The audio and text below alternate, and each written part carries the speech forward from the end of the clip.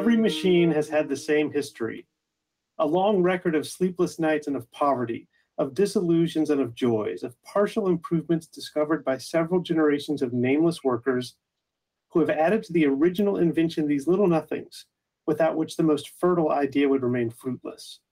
More than that, every new invention is a synthesis, the resultant of innumerable inventions which have preceded it in the vast field of mechanics and industry. Science and industry, knowledge and application, discovery and practical realization leading to new discoveries, cunning of brain and of hand, toil of mind and muscle, all work together. Each discovery, each advance, each increase in the sum of human riches owes its being to the physical and mental travail of the past and the present. By what right, then, can anyone whatever appropriate the least morsel of this immense whole and say, "This is mine, not yours"? So that was a quote from Kropotkin from The Conquest of Bread. And we are here today to talk about fully automated luxury gay space communism. And we've got one more person coming, but we had to start without them. So the two of you who are with us, please introduce yourselves. Hi, I'm Mark, Mark Vachani, he, they pronouns, and I've just been really interested in socialism and automation and more of the state capacity side, maybe more than Graham. And so that's how I came into this world of fully automated luxury gay space communism.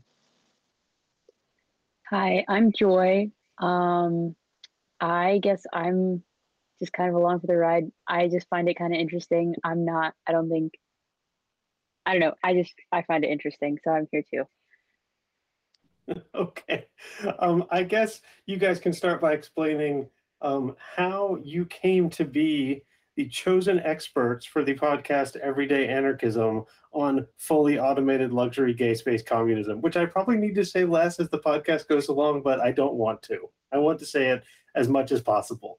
There's not like a great way to abbreviate it either. So at our school, NCSSM, the North Carolina School of Science and Math, we have the opportunity to sort of teach our own courses for pass-fail credit. And we decided when Graham was still teaching at NCSSM to hold a course on fully automated luxury gay space communism. I want to say maybe we were talking about Oscar Wilde's The Soul of Man Under Socialism. We had a conversation in class. Yes. We were. Wasn't it in your inequality forum or the meritocracy? I think it was forum? the meritocracy forum. Yeah. Yeah. Okay, yeah. So we read The Soul of Man Under Socialism in the meritocracy forum, and then we just kept talking about it and talking and decided somehow to do a course on fully automated luxury gay space communism. But then I quit. It started kind of as a joke, didn't it? Too? Yeah, it was like kind of per a the joke. Name. Yeah. Yeah, well, that's part of it. I mean, we can just address this right now. The name is ridiculous. And I think when I originally wrote up the class, it was like, this is a ridiculous name for a serious thing, but also it should be ridiculous. Like, the future should be fun. This is one of the problems that I have with Marxists. Mark and I hopefully don't get into this too quickly, but too many versions of socialism don't imagine a fun future. And fully automated luxury gay space communism sounds fun. You know, if Oscar Wilde came up with it, it's fun. Probably a little too much fun. Well, I'm all for the embrace of fun and sort of the embrace of champagne socialism, even as it is lobbed at socialists to criticize them. What's the point of socialism if we can't have champagne? Exactly. Like, not that you guys can have champagne, because you are too young, and everyday anarchism does not encourage the breaking of laws. That's probably not strictly true, but not that one in this case. And so then I quit, but you guys kept the course going. The course lived without me. Yes, it did. So we had an effort to teach the course in the fall that I guess ran into a few political roadblocks, as any socialist project should. Yeah, we found a sponsor on time, submitted the course, and then after holding our first meeting, we received an email that it was canceled. and it went out to the whole student body as it went out to us. So we were kind of blindsided.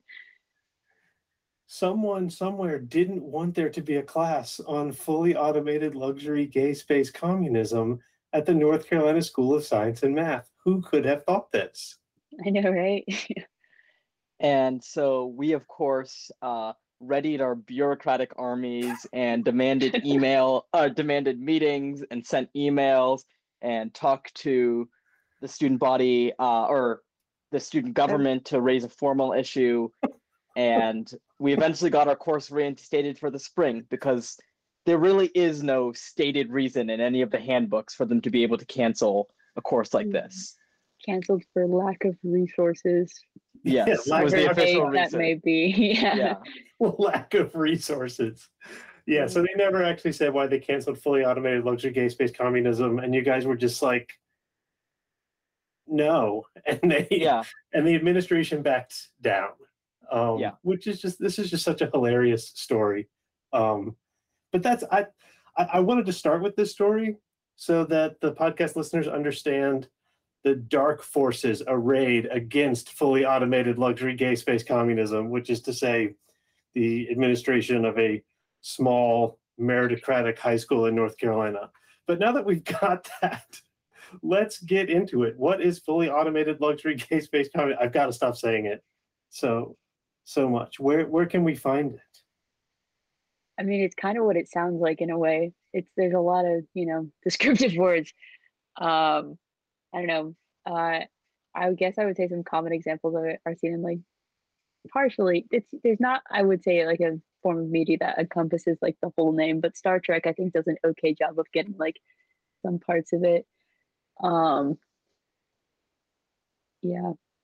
Yeah, it's this idea that we can achieve a post-scarcity world and our socialist or I guess communist project can be driven by our ability to produce infinitely, cheaply, and without marginal cost to produce new goods. So culture can flourish. That's the gay part of fully automated luxury gay space communism.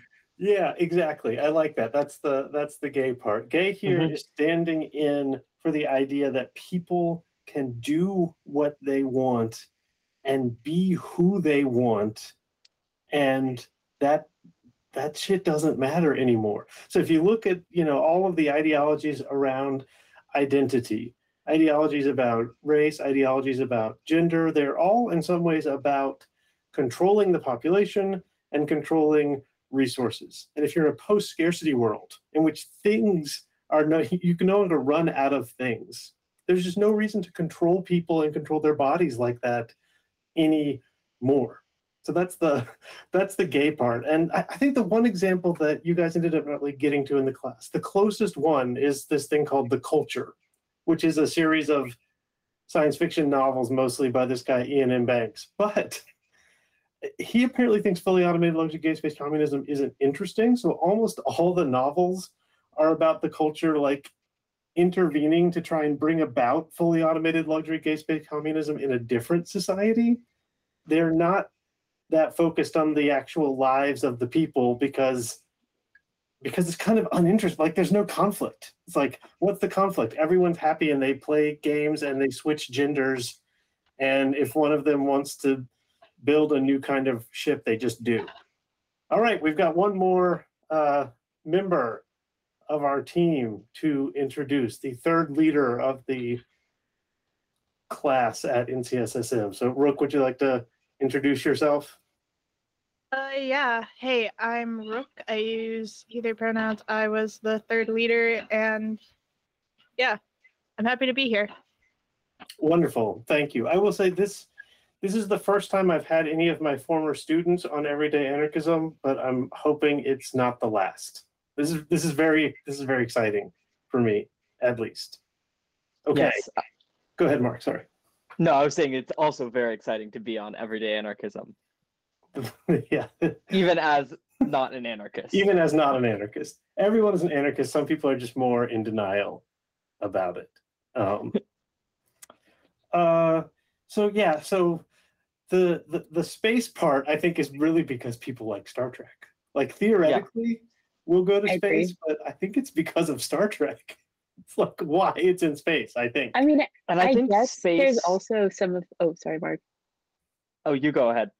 Okay, I think some of like the like fully automated part, especially because it talks about like the acquisition of resources, those could come from space, I feel like. Yes, and I think space is a symbol of the excess that fully automated luxury gay space communism embraces. The fact that we can focus on these human achievements that might not have material ends, like exploring space and finding new worlds. Yeah, excellent. So I haven't heard as much lately from the billionaires about how they are going to mine asteroids, but the billionaires are going to mine asteroids, and they're going to do this to make themselves really rich, I think. And in fully automated luxury gay space communism, I imagine we would mine some asteroids, but first of all, there would be no miners. No one would have to die in the sort of traditional sense that whether it's a capitalist or like a Stalinist system, the mining is done by some people that you don't care about, and they die. The fully automated part is that the robots would do it. And then secondly, those resources would just be shared with everyone. And then, there's like lots of platinum in space. Yeah, to make platinum valueless. Yeah. And then it just doesn't matter. And then like every problem posed both by capitalism, but I would say also by the conventional forms of socialism, just disappear. So in some sense, you can argue this is a fundamentally unserious idea because it just wants to avoid every problem that has confronted humanity. But that goes back to that Kropotkin quote. We are super rich now as humans compared to how we used to be. And we can imagine getting richer, and we can imagine getting rich enough that none of our current problems related to the material world matter. But as Kropotkin would tell you, we're rich enough now for everyone to be pretty much okay, and we're not. So that's the political element as well as the productive element. Sorry if I'm lecturing. No, you're not lecturing. We can talk about the potential politics of fully automated luxury gay space communism, but I think a more appropriate place for us to start would be, I guess, where we started in the course, thinking about, are we rich enough, and when we do become rich enough, what might be the futures. And so we opened with an article about automation that I personally did not enjoy very much, and then an article called For Futures, Life After Capitalism, which discussed once you get to that level of abundance and automation, where do you go forward? Yeah, I love this idea, that we have choices. Because this is one thing, again, that most versions of history don't say, is that you have choices. But we actually have options. We should say the name of the article, which I'm blanking on right now. Does anyone have it pulled up? Oh, I have The Mother it Jones right article? here. No, the Mother Jones article, right? That's the one you didn't like, Mark, by Yes, Kevin it's Drum. called For Futures. It's just called For Futures. It's a Jacobin Yeah. article. Yeah. Yeah. Jacobin, and who wrote it? I Peter will. Phrase. Yeah. And he has a book. This is sort of like the mini version of his book, For Futures. Yeah, okay. And we'll put a link to that. I'll put a link to that in the show notes. Yes. Okay. So, and the future we want is fully automated luxury gay space communism, right? Or do we want another worse future? I think it sounds pretty good.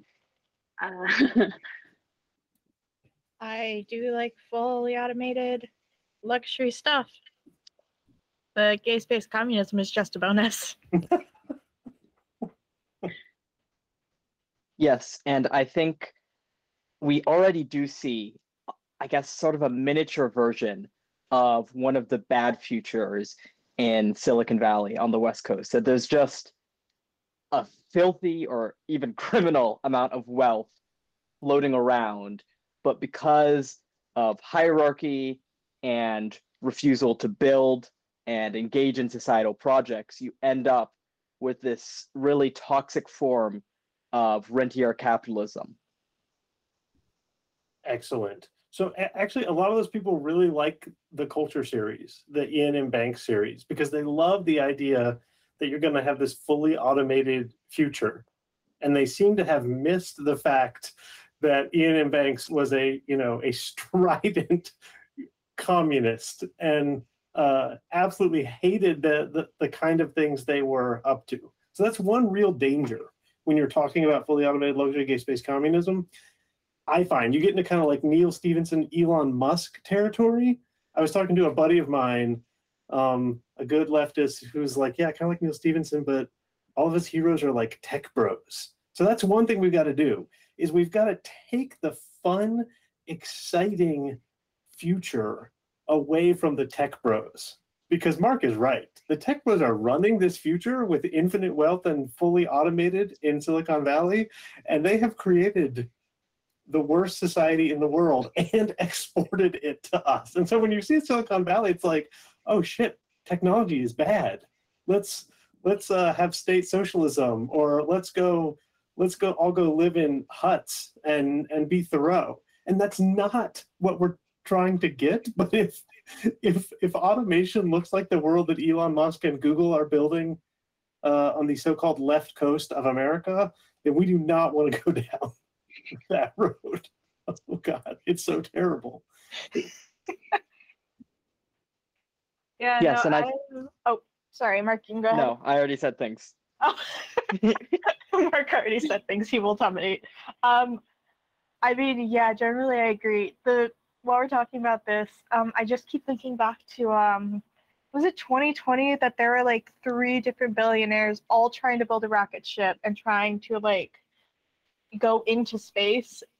And I remember seeing that, and at the time I was in your class, and I was just, as someone who likes to believe he's very open to technology and open to innovation, that was just like, maybe we should walk it back. Maybe I do want to be Thoreau. Maybe I want to go live in my little hut and farm.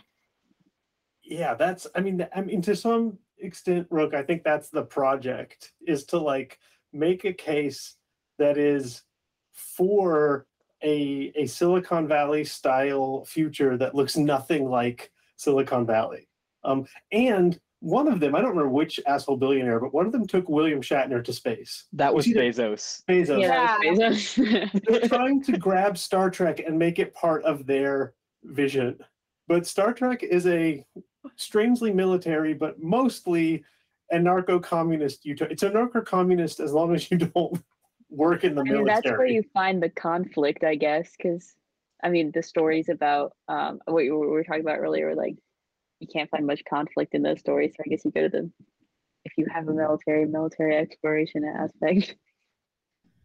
Yeah, this is one real problem we have, is Star Trek is fully automated luxury gay space communism, and we almost never see it. Like, because people think that no one wants to see that. So we really see just a few meritocrats on a starship dealing with ethical issues and moral dilemmas, when we know that the average person in the Federation just sits around and does whatever they want. But people think that wouldn't make for good TV. Maybe it wouldn't make for good TV, but God, is it the life I want? I don't want to be on the Enterprise getting shot by Romulans or being assimilated by the Borg. I want to just live in fully automated luxury gay space communism. What is so wrong with that? Yeah, the one episode we watched for the forum, it specifically, I can't remember the title, but it was the one where there were people who had been cryogenically frozen, or like frozen in time, and were now in Star Trek from the year that Star Trek was made, because I don't know dates. And I felt like that was a good glimpse into what the average life would be, because they're just like, what does this look like? How do you do this? Oh, how does this work? And they're just like, what are you talking about? Everything is just like, do you want to drink? Press a button. Do you want, like... One of them wants a guitar, and someone's like, yeah, okay, computer, make him a guitar. And he's like, oh, so now we just get to have a party? And they're like, yes. Yeah. And then there's the, like, businessman who's like, where is my business? And they're like, what are you talking about? There is no business. The most we do here is just, like, expansion.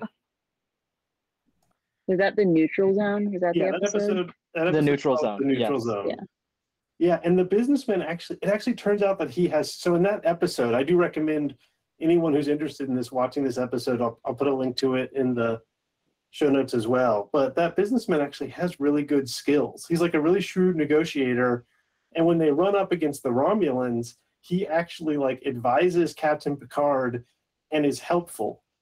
And it's clear that he's never used those skills ever in his entire life, except for the destruction of other people and the creation of wealth. So that's one of the promises of this is like, you can still be like a hard-ass negotiator. You're just doing it. There's no reason to do it just to be a winner anymore because everyone's a winner. So maybe you can be a negotiator. I don't know. If you don't have Romulans, maybe you don't even need that. But there's things you can do with your life that don't involve meritocracy, winning, the acquisition of stuff, which again makes it seems like a vision that Bezos and Musk would not be down with at all. Yeah, it's sort of. Oh, sorry. I was just going to say, I'm not sure they're actually watching Star Trek. Like they're like, not what's watching Star happening? Trek. They just know William Shatner is a sir. They just want the stuff. Yeah, they're watching it without any sense of the socio-political ramifications of it. Maybe. Go ahead, Brooke. It's like those people who are saying Star Trek like turned woke recently. But regardless of that, I was gonna say it's sort of like the world that you dream of as a kid, right? Where it's you just pursue your passion. It's not like your skills are useless unless you're like someone who wants to murder people. But you can negotiate, you can build stuff, you can paint, you can teach, create, do whatever. The only thing is that you're no longer having to compete with others for a place in society and for like your basic needs. And I think that's sort of what fully automated luxury gay-space communism is all about. It's like we can still exist in the world. We just no longer have to fight each other for like fulfillment or our base needs. Yeah, and if you want to compete, you can. But it's not like if right now, if you compete in the meritocracy and you lose, you get way less stuff than someone else. If you lose big enough, you starve and die. Whereas if you lose, if you're in the poetry community and people don't like your poetry that much, Doesn't really matter. Yeah. That's the whole thing.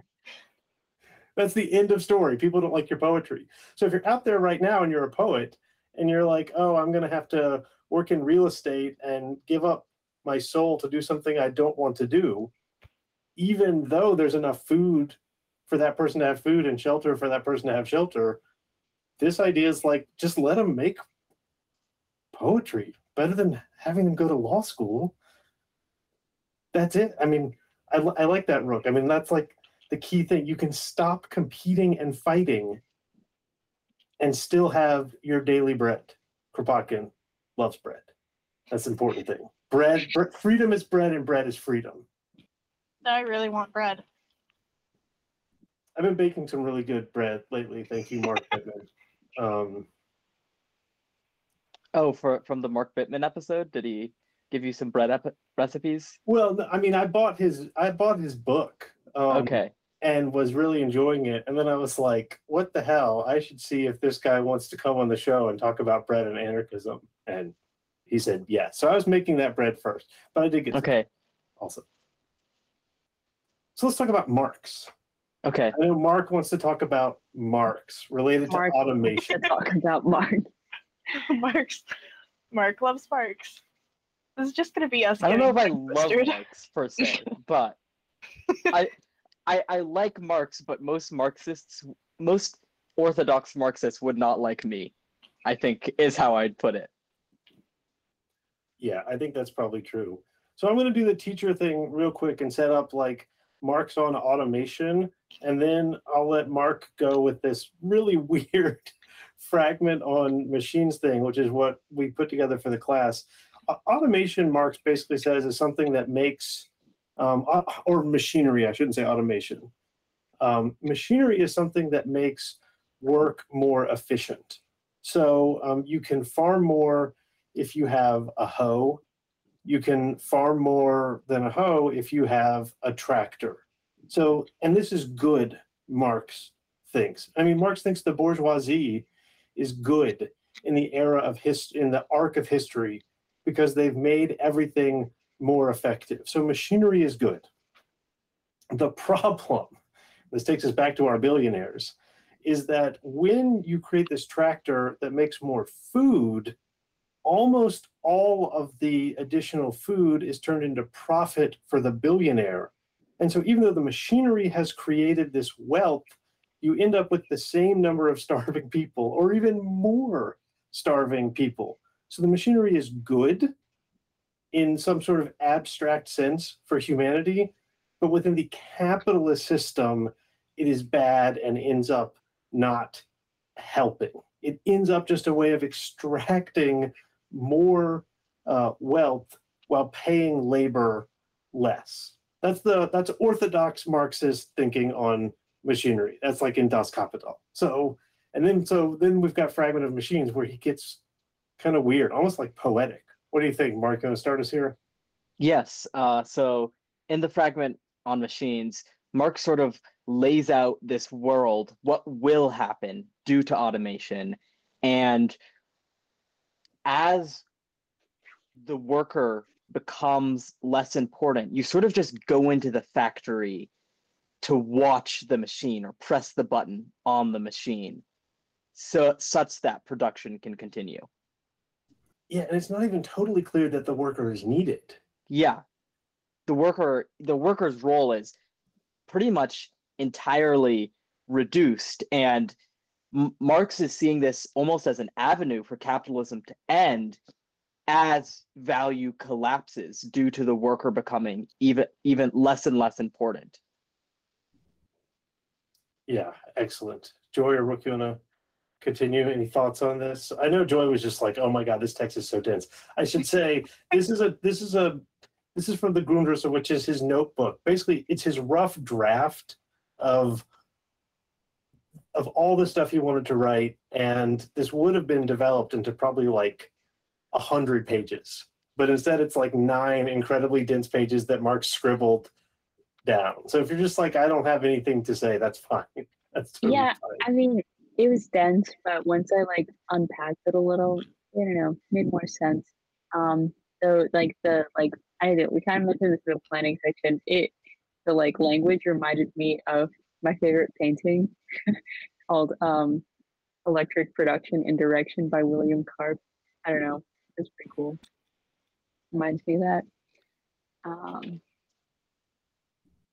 And we can talk about this painting. Let me pull it up again so I can take a look at it. Kind of cool painting. It's like the arms get kind of incorporated into a machine, and like you're not exactly sure what it's even doing at this point. It doesn't seem to have a clear direction, and there's like imagery of like an eye that's like watching the whole thing, and wires are crossed everywhere. I don't know. It's cool.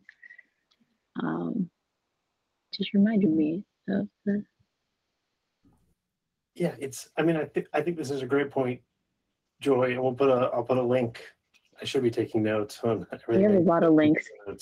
Yeah, well, we're distilling an entire semester-long class into one podcast. But yeah, so this is the human becomes enmeshed with the machine. And the machine is like, you can think of it as an economic machine, like a machine of numbers as opposed to just a physical machine.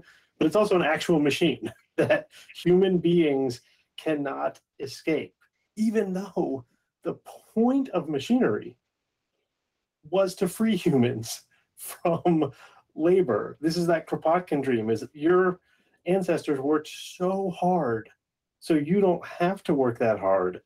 And now we all seem to be trapped into these machines that are trying to extract labor from us, even though there's plenty of food and shelter and wealth to go around. Labor and automation has been inverted, and it's terrifying.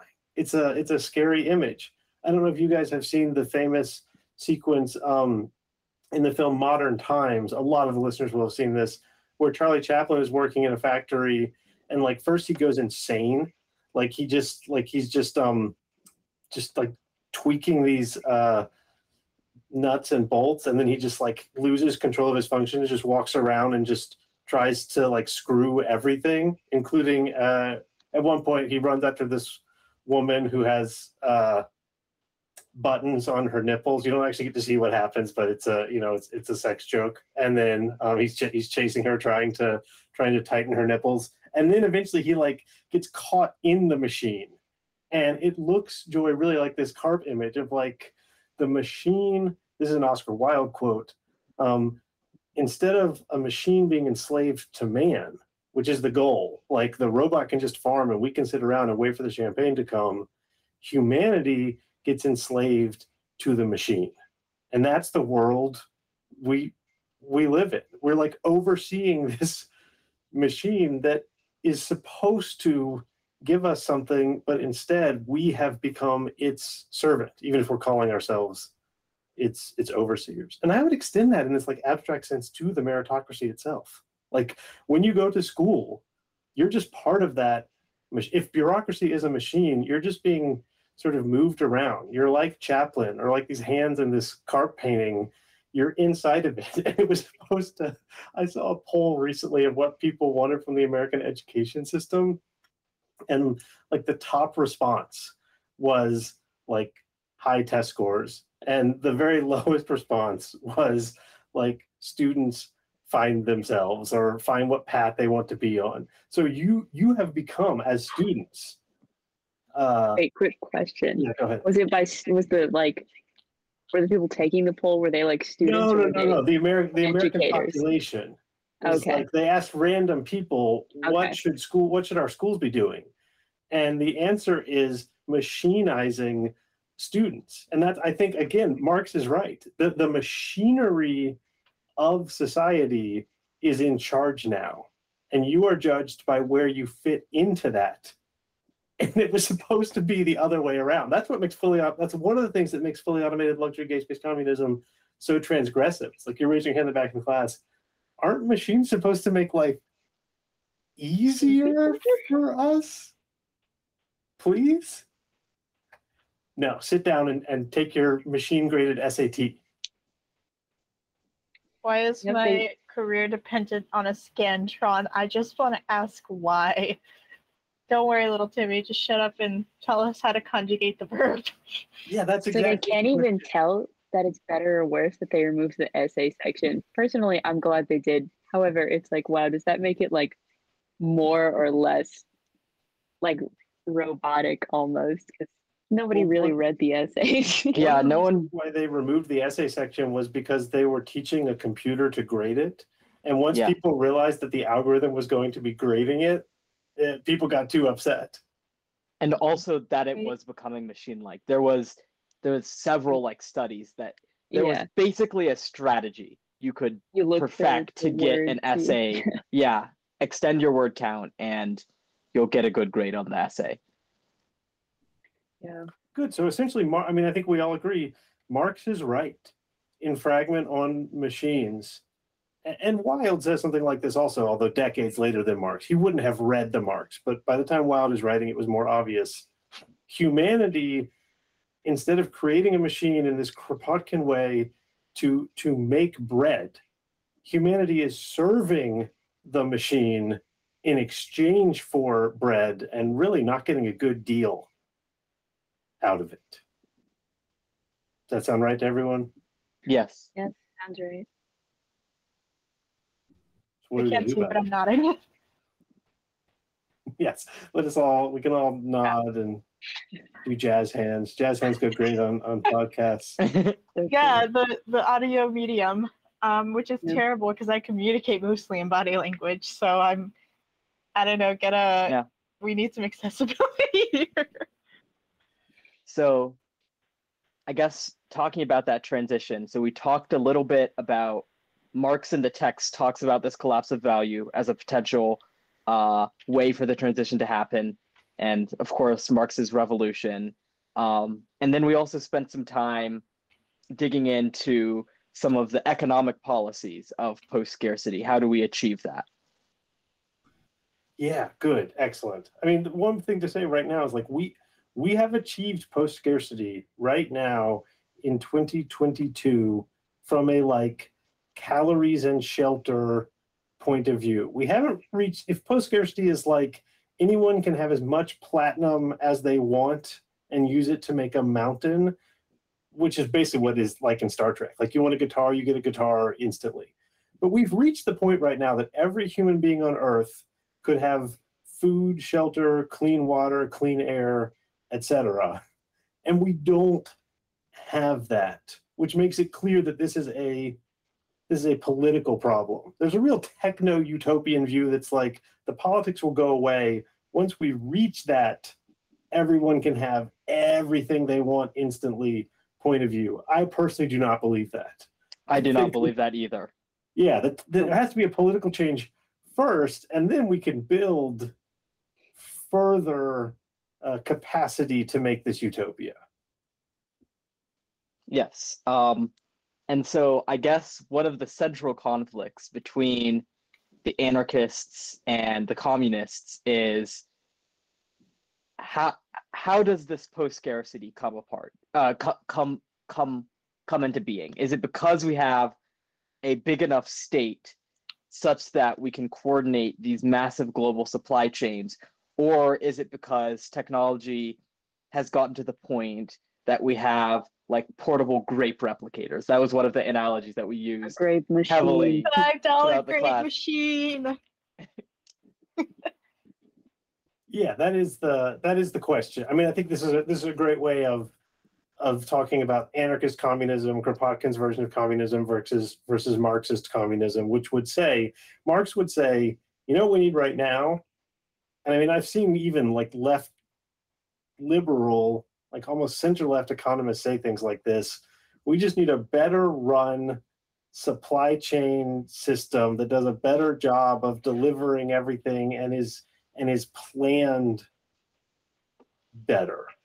And what Kropotkin would say is like, no, you just need people who don't have to, go do a job that is pointless in order to eat. And once you've got people out of these pointless jobs, I mean, this is Graeber's argument and why he advocates so strongly for universal basic income.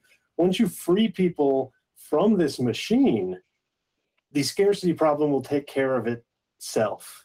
And I really want that to be true. I don't know if it is, but I really want that to be true. I at least think that seems more plausible than that we're going to create a like really just and fair worldwide bureaucratic governmental distribution mechanism. Like, I think that is the real fantasy, and a William Morris Kropotkin style, everyone just lives in villages with a few small factories that make pottery. That seems to be so much more likely than like that the UN is going to make sure everyone has enough rice.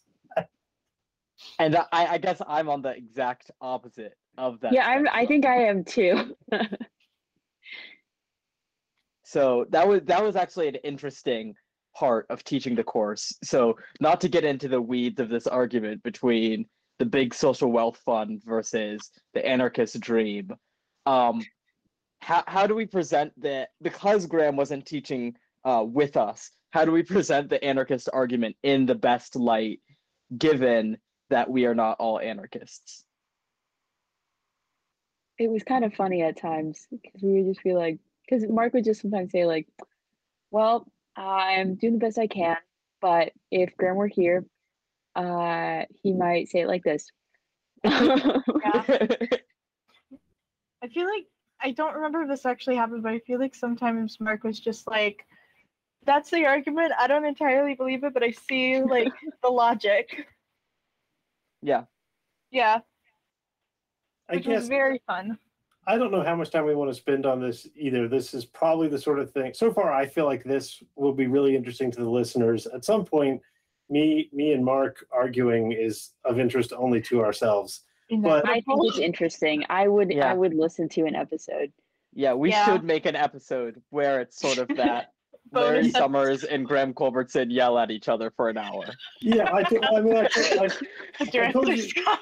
told you Brad DeLong is coming on the show. Yeah. So I'm gonna talk to a center left Clintonite economics economist, economics professor, economic historian. So we're going to have that. We're going to have that conversation.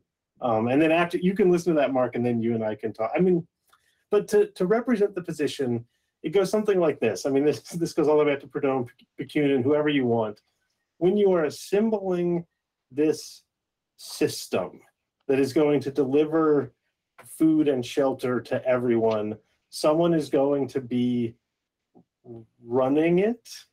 And as soon as they are running it, they are going to start diverting something, whether it's prestige, which is maybe okay, or resources to themselves. And then once they've got even just prestige, they're going to create systems of hierarchy. And then you're just going to end up with some sort of, even if the system does a good job of giving everyone beans and rice, which is the most I could imagine this system producing, no grapes, you're going to get a meritocratic bureaucracy of discipline and punishment.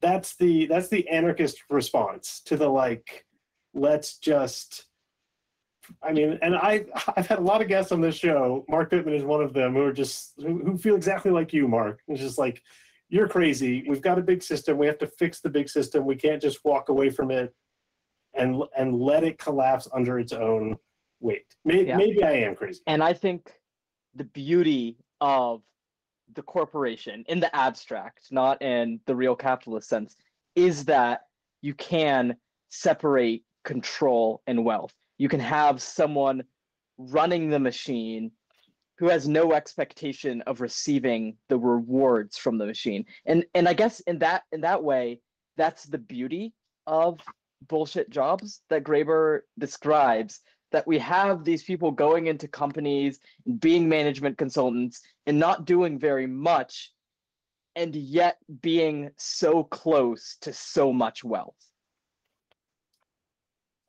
I mean, I would say Wilde also, Mark, seems to agree with you that there can be some sort of, like, while most people are hanging around drinking champagne and writing poetry, there will be some sort of machine managing bureaucracy in the background.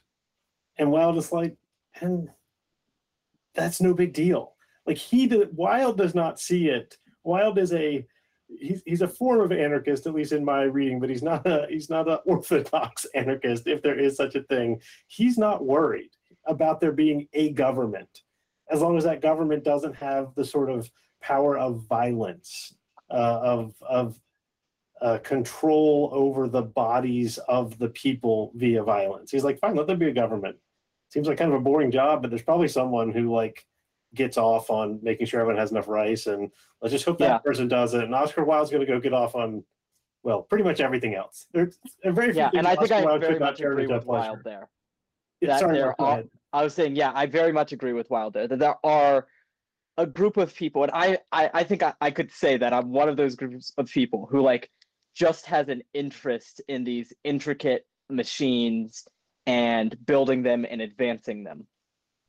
Yeah, so we call this Starfleet, right? Yeah. It's like these people, or in an episode that maybe some of you watched called Family, which is one of the rare times that we see Earth, one of the very, very few times that we see people who are not in Starfleet. And there's two main visions of life that we see there. One is there's this guy who's like a ground-bound technocrat who is like terraforming the floor of the Atlantic Ocean or something. He's like creating a new Atlantis. And like he clearly is getting no power out of this. He just likes doing it, and it's going to make the world better. And we also meet Picard's brother, who is an old school, 16th century style vineyard farmer. Like, he just is growing grapes and turning them into wine. And that's fine too. And in this system, you can have like slightly military bureaucrats, totally, and those military bureaucrats get the most prestige, but it's also like no one's upset that they exist. They don't hold any power over anyone. Picard cannot command anyone to do something that they really, really don't want to do, and Picard will never be called upon to put down the revolts, which will never happen because everyone's happy. And you have these ground-bound technocrats who are just exactly as Mark has described, making the world a better place, making sure the trains run on time, but with no fascistic overtones. And then you've got your Thoreau style, I'm making a farm, fuck you, Jean-Luc, space is bad and I like dirt people. And that's fine too. Like all these people exist and it just doesn't matter because there's enough for everyone. Space is bad and I like dirt is my new motto. Yeah, well that's the thing. It's like But yeah. it's the same thing as when you go away to your fancy college. As the people who are just like, what do you need that for? Yes, it sucks being a farmer because I don't have enough money because of taxes and whatever, but I don't want my kids to have to go to a fancy school. This is not me. This is the person who stays home is like, I'm going to send my kids to the fancy college because I have to. But if I knew they were going to be able to have shelter just growing grapes, hell yeah, grow the grapes. And in fully automated luxury gate-based communism, those people get to exist. There's no reason for them not to. And they're working hard and doing something wonderful. Yeah, I think I really agree with that view. And that's where I diverge, I think, the most from the quote unquote serious leftists is that I think it's beautiful, the idea that someone does not have to do any societally productive work, and yet we let them get champagne, we let them get the new iPhone, we let them have whatever. Yeah, Graeber says basically the more money you make, the less good you do for society. Like the people who are picking the grapes, they make the least amount of money and sometimes are actually held, as slaves. And then your Jeff Bezoses of the world do nothing.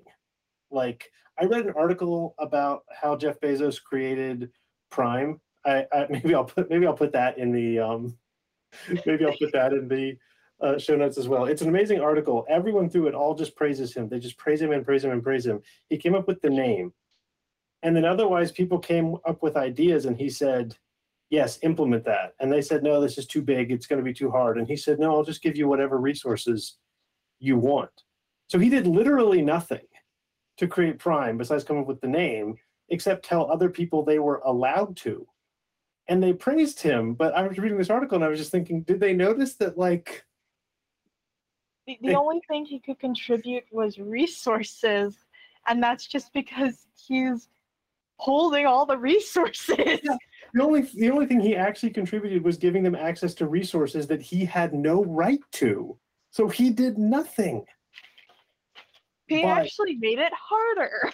Oh yes, I would. Here's the thing that allows us to like binge watch Mamma Mia 3 times. I agree. He was like a sticking point somewhere. So yeah, I lost my train of thought. Billionaire is bad. It was that he's contributing nothing. He's contributing less than nothing to the world, and he's getting the most. And then in fully automated luxury gate-based communism, that will just go away. That will just go away. And in Mark's idea, and I see this, I don't agree, but I see it, you can have these bureaucrat administrators who are not specially rewarded, but are doing a good and useful thing, as opposed to our current world where the more useful the thing you do is, the less you are paid. Yes, the massive Amazon machine literally becomes a machine instead of some horrifying electric and production machine of human misery. Yeah, this is a great leftist goal. Leave Amazon as it is, nationalize it, mechanize it, and then everything is fine. And fully automated luxury gate-based communism will flow downstream from that. It does seem to me there's a lot of different ways to get to this. That's one thing I'm not worried about is picking the right one. It seems to me that as long as you're moving towards it, you will get there eventually. I'm not sure, but that's my sense. At some point, we should be able to get to it, regardless of path. Yeah, and like a universal basic income would be a more anarchist way of doing it. and a nationalizing Amazon would be a less anarchist way of doing it. But both of those routes, I do believe, lead toward this. The key thing is that we have this as our goal, that we don't want to shame people for not being productive members of society, nor do we want to elevate a group of people, whether the left wing calls them the proletariat, the right wing calls them the real Americans or whatever, but we don't want to elevate this group of people as superior. We don't want to invert the meritocratic pyramid. We want to get rid of it. And if you get rid of the meritocratic pyramid and you want everyone to be as, gay as they want to be, whether they go to space or not, then you will get fully automated luxury gay space communism, whether you're starting with the Nordic model or starting with nationalizing Amazon or starting with a universal basic income. It's when you don't have that as your goal that you'll get bogged down somewhere, I hope. Yeah, I think that's really the dream, the view. Wow. We talked for less than an hour, and it seems like we did it. Did we do it? I don't mean We I did. don't We mean solved it. I don't mean I we think achieved so. luxury gay space communism, but we made we did in like 50 minutes a good primer and starting point for this idea and how it fits into various forms of leftist thinking, right? Yeah. Yeah. I like it. It's a cool idea. Yeah, I really like it. A good dense hour. I was, chatting with someone at the farmer's market who I recommended Kropotkin to, and she was like, yeah, it's just crazy. Like, he's like, just give farmers what they need and they'll give you what you need and everything's fine. And she's like, it's crazy. And I said, yeah, but it's not crazier than like bankers get to decide who's a farmer. Like, that's crazy. This fully automated luxury gay space communism makes at least as much sense, if not much more sense than what we have. And I happen to think it makes a lot more sense than orthodox Marxism or any other vision of a leftist future. Yeah.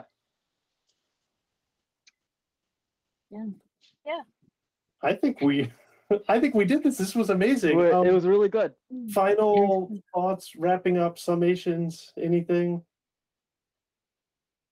There is something that I don't know if everyone else knows about, but I discovered while looking at fully automated luxury gay space communism just in my free time, and it is another iteration called fully automated. Oh, it's like fully automated something. I think it is fully automated luxury queer space anarchism. Yeah. So the only difference is just like you change gay to queer and communism to anarchism. And yeah, I don't know. I wanted to know if you guys knew about that and what like your thoughts on it are. I just think it's fun that there's a new iteration too. Haven't heard of I'll it. definitely check that out. Yeah, Seems I'll have cool. to check it out. Yeah, I don't think it has as much written about it. I think it's fairly new. I just saw it on like mentioned in memes because that's, what the youths do. we Gen Z. I don't know. I think the name in itself is pretty cool, and I don't want to like dive back into another like conversation about it, but I think partially because it's a meme helps it kind of like, I don't know, proliferate. Yeah. Proliferate. I don't know. Because I found out about it through the meme, and when I actually looked into it and like looked it up, I was like directed to like Oscar Wilde and Star Trek. So that's cool. Yeah, I mean, calling it fully automated luxury queer anarchism, I mean, I'm probably even more in favor of that name, but I'm totally fine with the name we have. And the one thing that I would want us to avoid is leftist infighting. That's like, I mean, that's something Yeah. that's something I think Oscar- that's the thing ahead, Mark. beautiful about the name, that it avoids infighting. Yeah, so Wilde says, like, call it socialism, call it communism, call it what you will. It's like, I don't fucking care. Wilde didn't care either. The important thing is that everyone wants it, and we convince people that it's the world they want to live in. And for me, I spend very little time, probably less time than I should, trying to convince conservatives and right-wingers, because Your heart. it's a worthy project that I, as a university professor who has a podcast about anarchism, just can't do. Like, they don't want to hear from me. So my enemy is always the like sensible, serious leftist, whether like a center left liberal Larry Summers type, or a doctrinaire orthodox Marxist. And like, can't we just figure out something that we all want? And can you maybe just tweak your ideas and make them a little bit more anarchist, and then I'll sign up for your newsletter. And yeah, by all means, call it queer anarchism. Yeah.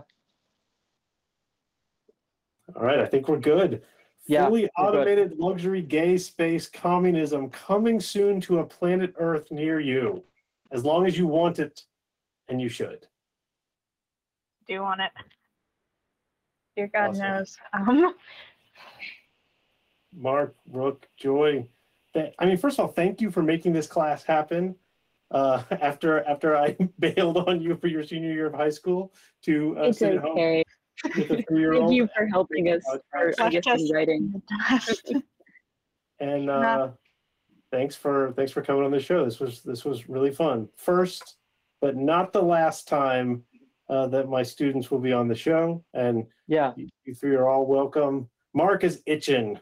I think Mark's going to be I'm itching for that episode. Right? Like, that's one that the moment it drops, it's just, ooh, my daily dose of drama. Yeah, I'll Oh. definitely be tuning into that one. It sounds interesting. All right, well, it's a date. All right. Yeah. Bye, everyone. Thank you, Graham. Bye. Thank you.